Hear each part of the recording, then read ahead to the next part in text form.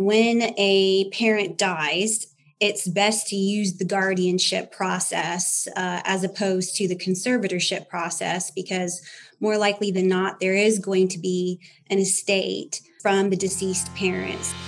You're listening to the Texas Family Law Insiders Podcast, your source for the latest news and trends in family law in the state of Texas. Now here's your host, Attorney Holly Draper.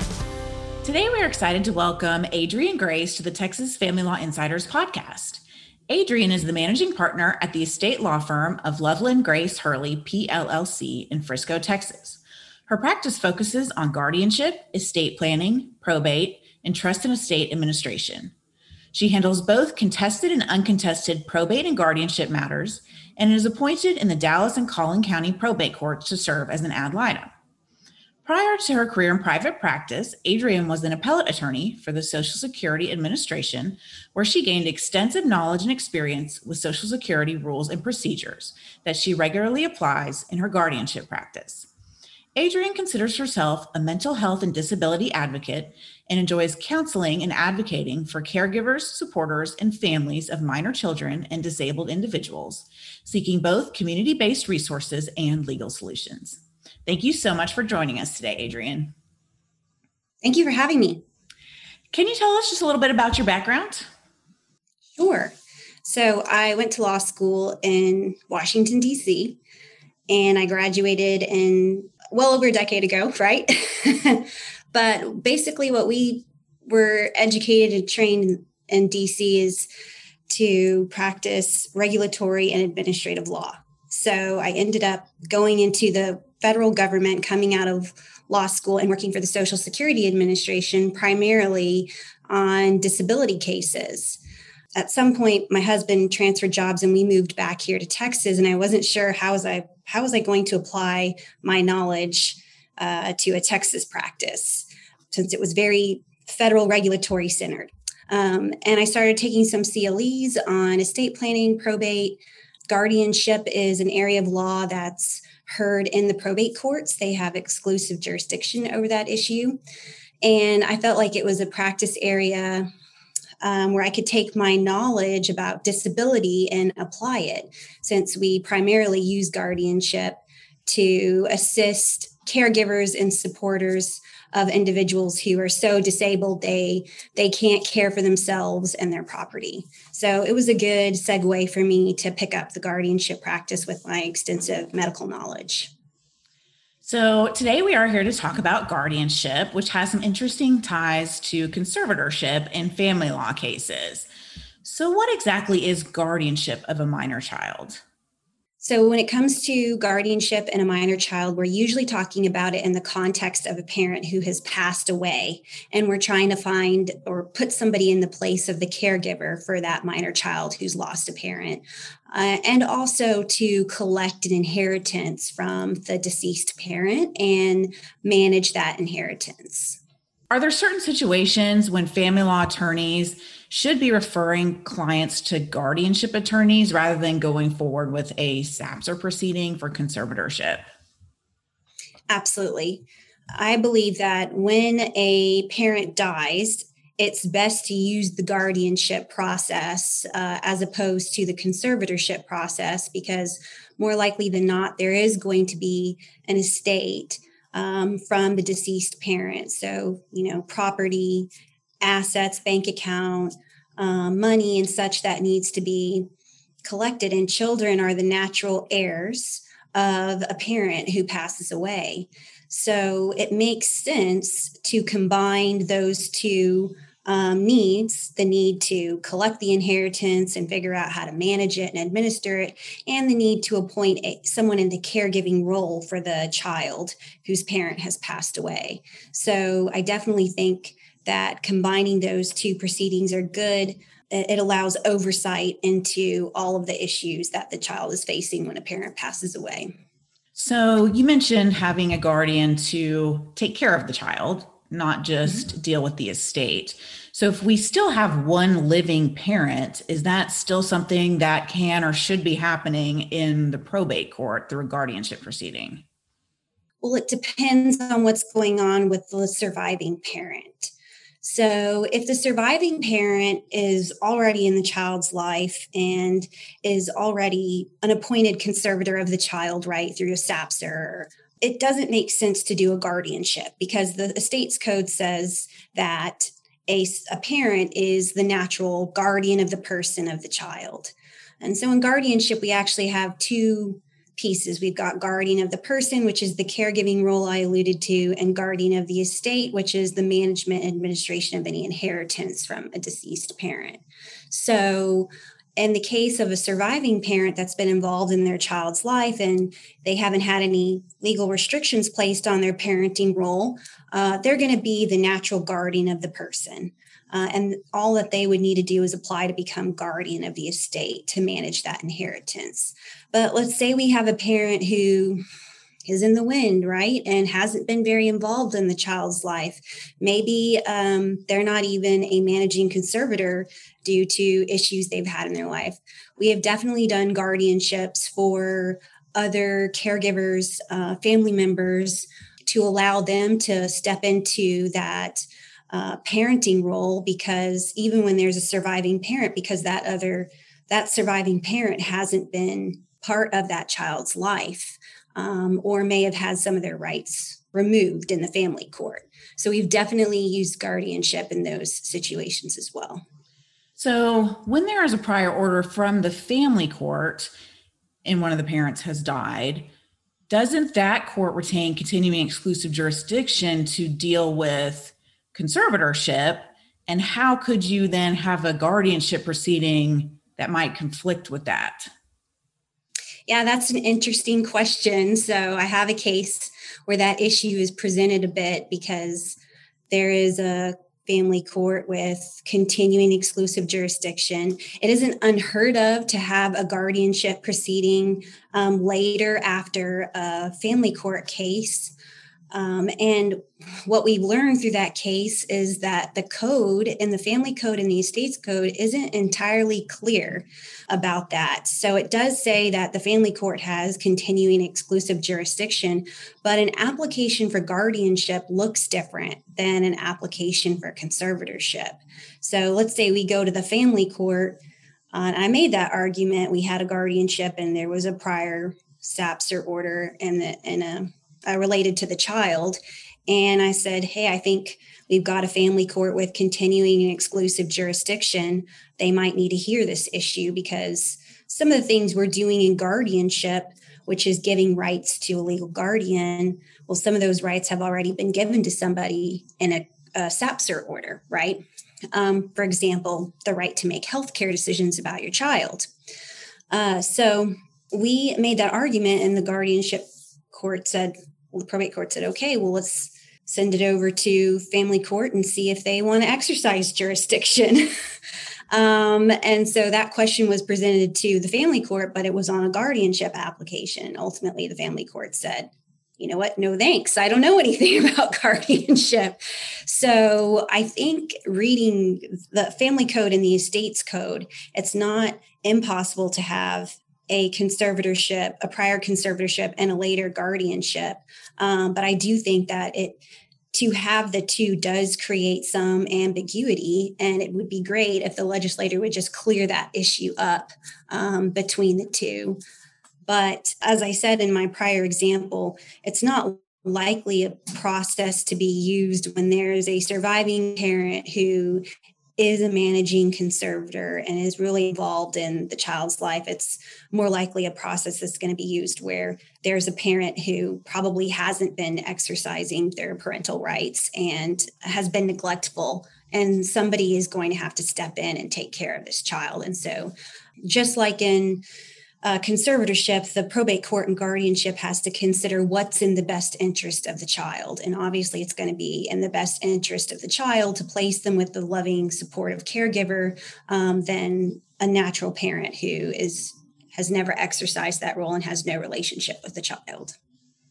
Would you say it's easier to obtain a guardianship than it is to obtain conservatorship? I'm not sure that it's easier one way or the other.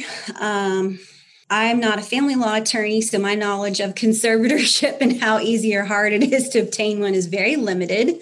But I would say the requirements are different, especially as it concerns who has standing to file for a guardianship and to be appointed, and some of the notice requirements as well, who needs to be provided notice of a guardianship proceeding, because that dictates who could contest the guardianship proceeding. So whenever I have a potential client coming to me asking about guardianship, I really interview them about those kinships, those family relationships, and find out, would these family members come out who are entitled to notice of this legal proceeding come out and contest, or would they be willing to agree and sign a waiver? And so that makes a huge difference too, whether we would go with a conservatorship versus a guardianship. Is the family supportive? Are the kinship relationships you would have legal standing to apply to be a guardian and be appointed a guardian as the guardian? Are they in agreement with this legal proceeding? So you mentioned standing. Who has standing to file a guardianship proceeding? So the estates code says that it's parents, and if there are no surviving parents, then relatives related within the third degree of consanguinity. And that's a legal terminology to describe relationships, but it's basically the grandparents, great-grandparents if they're living, and then we look down to across the parent level, aunts, uncles, siblings. And so it also says the person who's in the nearest degree of relation to the child has priority. So a grandparent would have priority over, let's say, an aunt or an uncle or a great-grandparent, if that makes sense. So you and I have talked in the past about people trying to use the guardianship route to get around some of the restrictions or difficulties that a particular person might have in trying to get custody in a conservatorship suit. And one of the concerns that I have, so obviously you and I are both very familiar with the CJC case and the constitutional rights of parents that were protected by that case. And it seems like if someone can file a guardianship proceeding and seek basically custody through the guardianship court instead of the conservatorship court, that the same law needs to apply in the guardianship proceeding. Would you agree? I would agree with that. So what I described earlier is a technicality on how a person could file the application for guardianship and have standing to file. But whether that's in the best interest of the child, I definitely think that those parental rights, those constitutional parental rights would have to be considered, because you and I are very familiar with making that argument in CJC. And one of the tenets behind that argument, or the public policy behind that argument, is that a child is better off developmentally with their parent. And so the right of the child is subsumed within the right of the parent to keep the parent and the child together. And it's, of course, in a fit parent right has that right to determine what their child does. But then the right of the child is subsumed within that fit parent's rights, correct? I'm kind of saying that correctly. Yes, I would agree. So is there any situation where a relative can request guardianship of a child even if both parents are still alive? Again, I think that technically they could file the application. If they were related within the third degree of consanguinity, they could file there's the standing to be appointed guardian, but there's also who can file an application, and there's no limit under our guardianship laws as to who can file, because the court and the law is concerned with protecting an individual who is legally or mentally incapacitated. So anyone who has knowledge of someone needing protection can file an application for guardianship. Who can be appointed, who can ask to be appointed guardian, that's a relative within the third degree of consanguinity. So technically, I believe a relative in that relation could have standing to apply. The question is, would it be in the best interest of the minor child to appoint someone who is not a parent as the guardian of the child if there is a living parent? That's where I think the analysis is going to diverge from, can you do this versus should you? Because if it's not in the best interest, then you probably shouldn't make that application.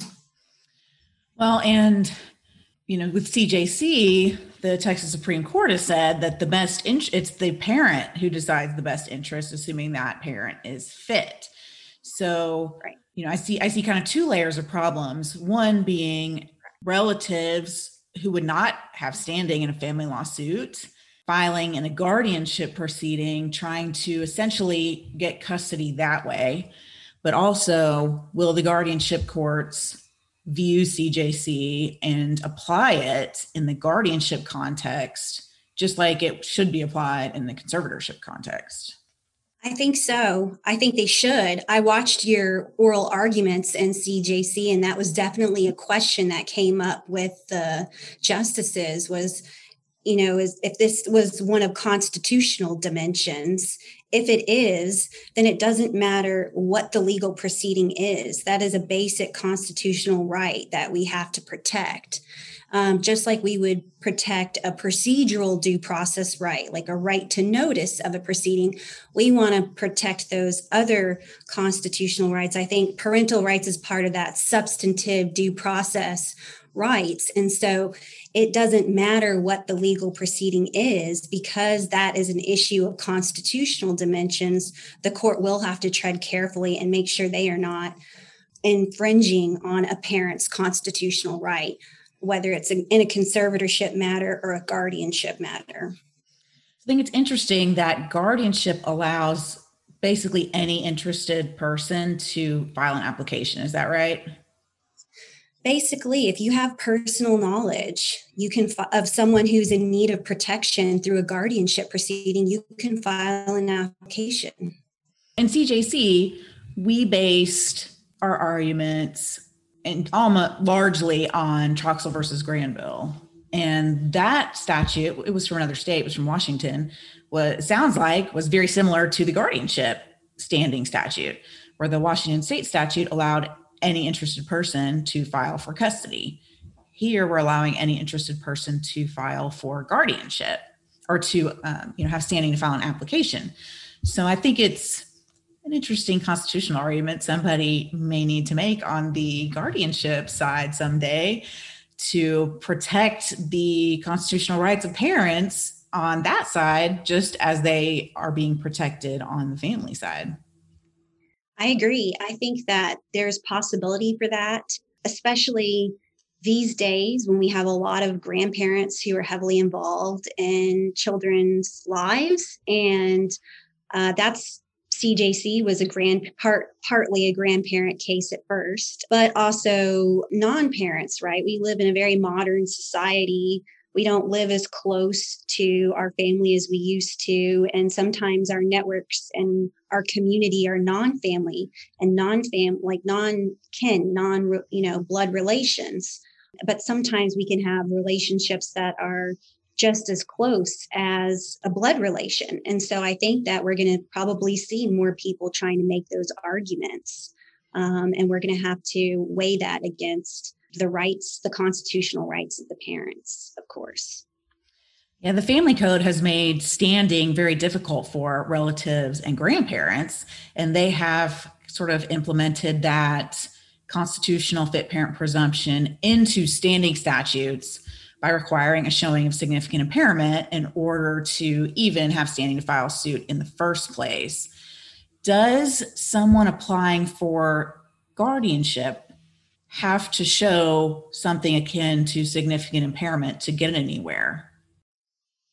That's not in the estates code. The estates code says the court is supposed to consider the best interest of the minor child, or in the case of an incapacitated adult, the best interest of the ward. So I think what the clever argument will have to be, since we don't have a statutory framework for protecting parental rights, is the argument I made previously, which is this is a constitutional right of the parent. But the tenet of that is that it protects that parent-child relationship. And so is it in the best interest of the child to interrupt or infringe that parent-child relationship by appointing another guardian? I think that's the argument that will have to be made, the legal argument, to appeal to an adjudicator hearing that kind of case in the absence of statutory guidance. But of course, statutory guidance is king. I mean, judges prefer to have guidance. They don't like ambiguity.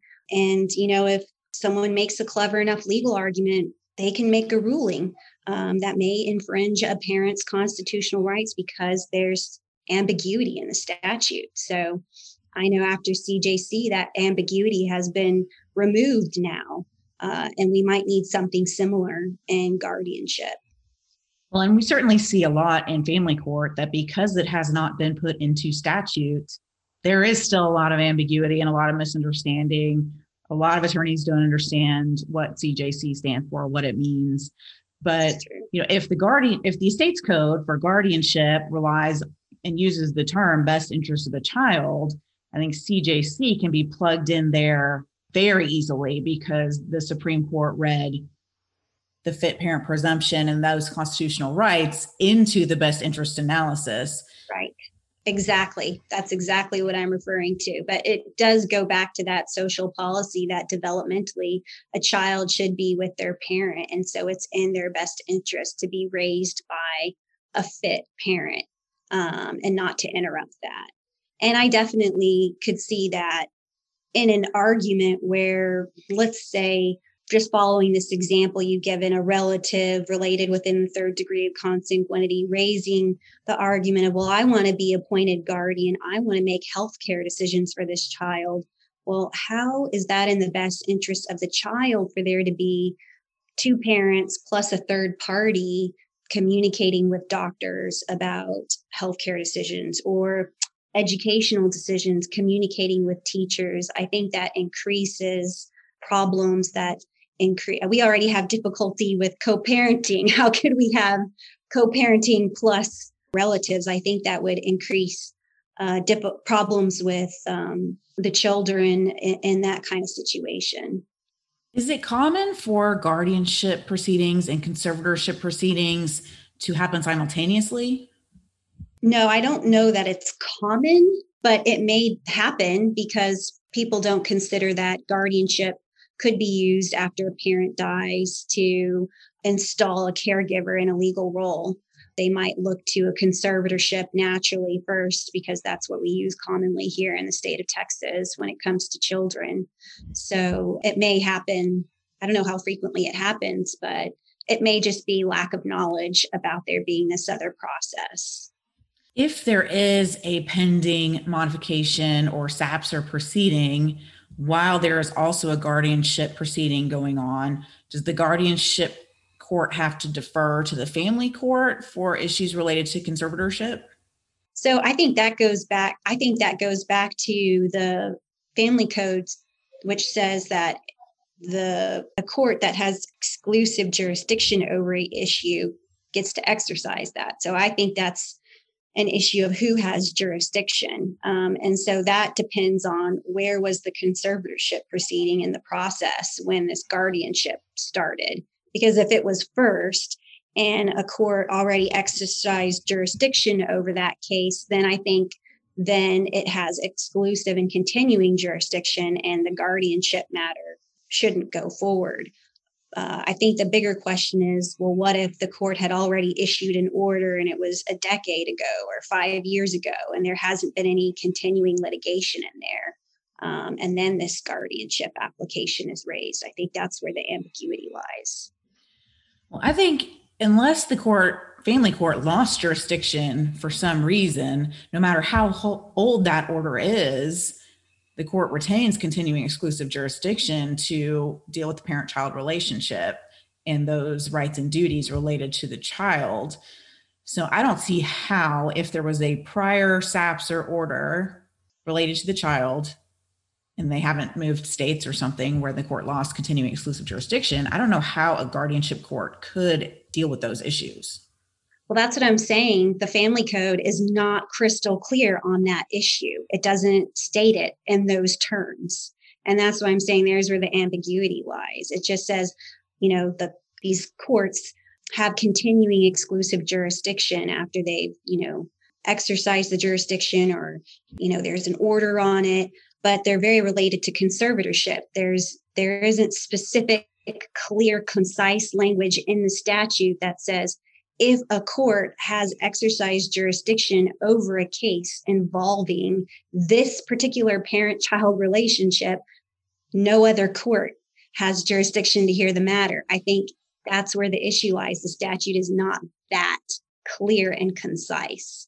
And if it was, then, definitely the answer would be absolutely not. People can't go over to guardianship if there's already a conservatorship there. And so maybe that issue needs to be shored up a little, because if you think about it, what if there was a SAPSR order on a child, but eventually both parents died? If we had such a statute, that would mean that they have to go to the family court because of the prior conservatorship, or could they go to the guardianship now that both parents are deceased? So perhaps that's, why it is the way it is right now. So as family lawyers, switching gears just a little bit, we'll often see cases that involve children with disabilities. And I know that when those children age out, parents might need to obtain guardianship. Do you have any advice for family lawyers about how to advise parents of disabled children? Absolutely. We do have laws in the family code that allow the Attorney General to continue collecting child support for an adult disabled child. That is concurrent with that adult disabled child or their guardian or parent or supporter may want to make an application for public benefits. For example, a supplemental security income, because that child is so disabled they're not going to be able to work independently. Or, they have them on Medicaid waiver programs related to housing, respite care, therapies, etc. And the federal law states that child support, once the child has turned 18, is 100% deemable income to the child. And so that child support, if just, paid out without any other stipulation, could disqualify the adult disabled child from these public benefits. So that's a real important issue that parents who are getting a divorce and have an adult disabled child need to work out. And now the family code has been changed under the last legislature, such that a court can order the child support payments to be made to a special needs trust. And that'll have the dual benefit of supporting the child, a disabled adult child after they're 18, but also allowing them to stay qualified for public benefits like SSI and Medicaid. So that's a real important issue in my mind. A second important issue is the issue of guardianship, right? So after the disabled child turns 18, if they are incapacitated mentally such that they can't care for themselves or their property, then they are going to be in need of a guardian. And our estates code says that you can only have co-guardians with married parents or parents who had been previously appointed joint managing conservators. But if you can imagine, co-guardians from divorced parents is challenging. And so my thought on that is they really ought to make an agreement in the divorce about who should be the guardian. So make an agreement about who's going to have the right to ask to be appointed the guardian of the adult disabled child. And while we're making those kinds of agreements, just as we would make agreements about division of property, et cetera, make an agreement about who's going to have the right to apply for any government benefits due to the child, whether that be supplemental security income, disability insurance, if the child does start working a little bit and works up their own record for disability insurance, or a Social Security benefit related to a parent who has retired. There are benefits for dependent, disabled adult child of a parent who is retired and collecting their retirement income. So I think that there needs to be probably agreements about that, and also agreements to clarify if there's an order on child support, are we going to allow those benefits coming off a retired parent's Social Security record to act as an offset to any child support. I think those are issues that family law attorneys aren't as familiar with, and so might not be on their radar, but they do come up later on down the road. And so if more people knew about those issues, they could plan better in the divorce process. So one question I like to ask everyone that comes on my podcast is, what is one piece of advice you would give to young attorneys? Be prepared. Be over-prepared. That advice applies equally to experienced attorneys. I agree. I agree. Although the arguments are easier to make after you've made them over and over and over. But when you're starting out and everything's new and you've never made the argument before, make sure you've read the statutes, read the local rules, read the civil rules of procedure and the rules of evidence, and make sure you are prepared for any counter arguments or objections the other side might make. Excellent advice. So we're just about out of time, but where can our listeners go to learn more about you and your firm? So our firm has a website that's being built right now. It's lghestatelaw.com. And the interim, I have my own website from my solo practice, which is gracelawoffice.com. And I maintain a blog there, which will roll over into the LGH Estate Law website soon, where I answer these frequently asked questions about guardianship, estate planning, how to appoint a guardian for a minor child, power of attorneys, and all of that. All right. Well, thank you so much for joining us today. Lots of great information for family lawyers and guardianship lawyers as well, I think. Thanks for joining us. Thank you so much, Holly. The Texas Family Law Insiders podcast is sponsored by the Draper Law Firm. We help people navigate divorce and child custody cases and handle family law appellate matters. For more information, visit our website at www.draperfirm.com.